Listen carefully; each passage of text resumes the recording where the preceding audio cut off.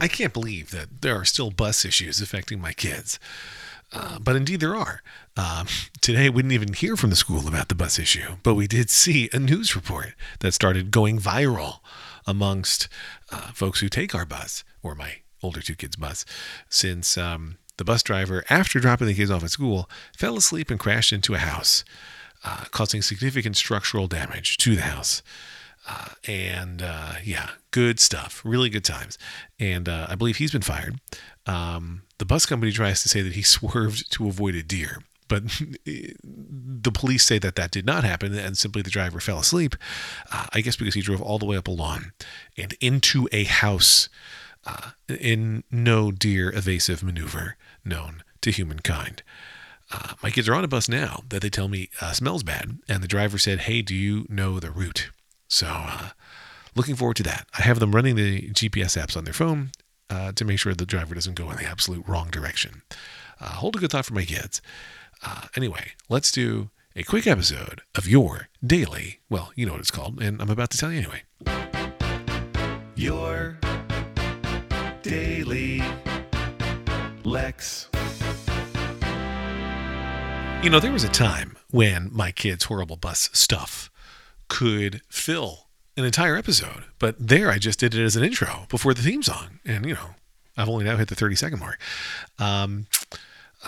That said, I'm using my kids' bus trouble for song inspiration, and I'm going to read to you a song that I wrote for my son, because as you know, Liam and I have 2 albums out. We're working on the 3rd, which we'd like to have come out before the end of the year. It might end up being January.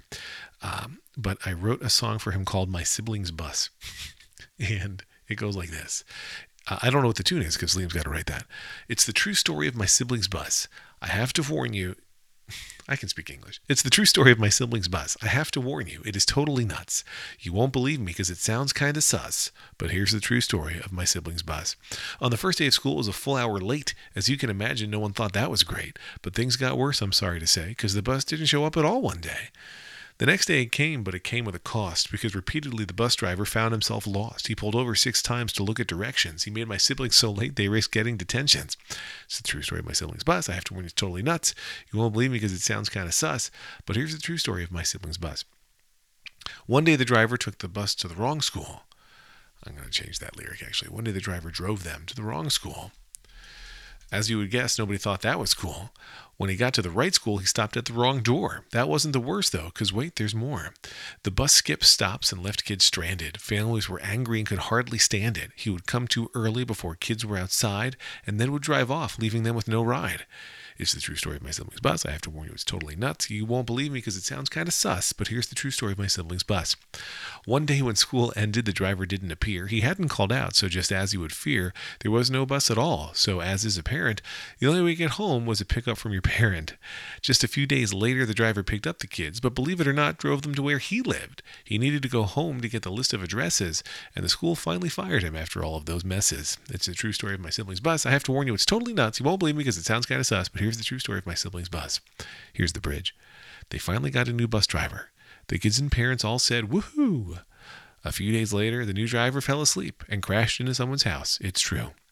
Luckily, no students were on the bus, but that driver got fired too.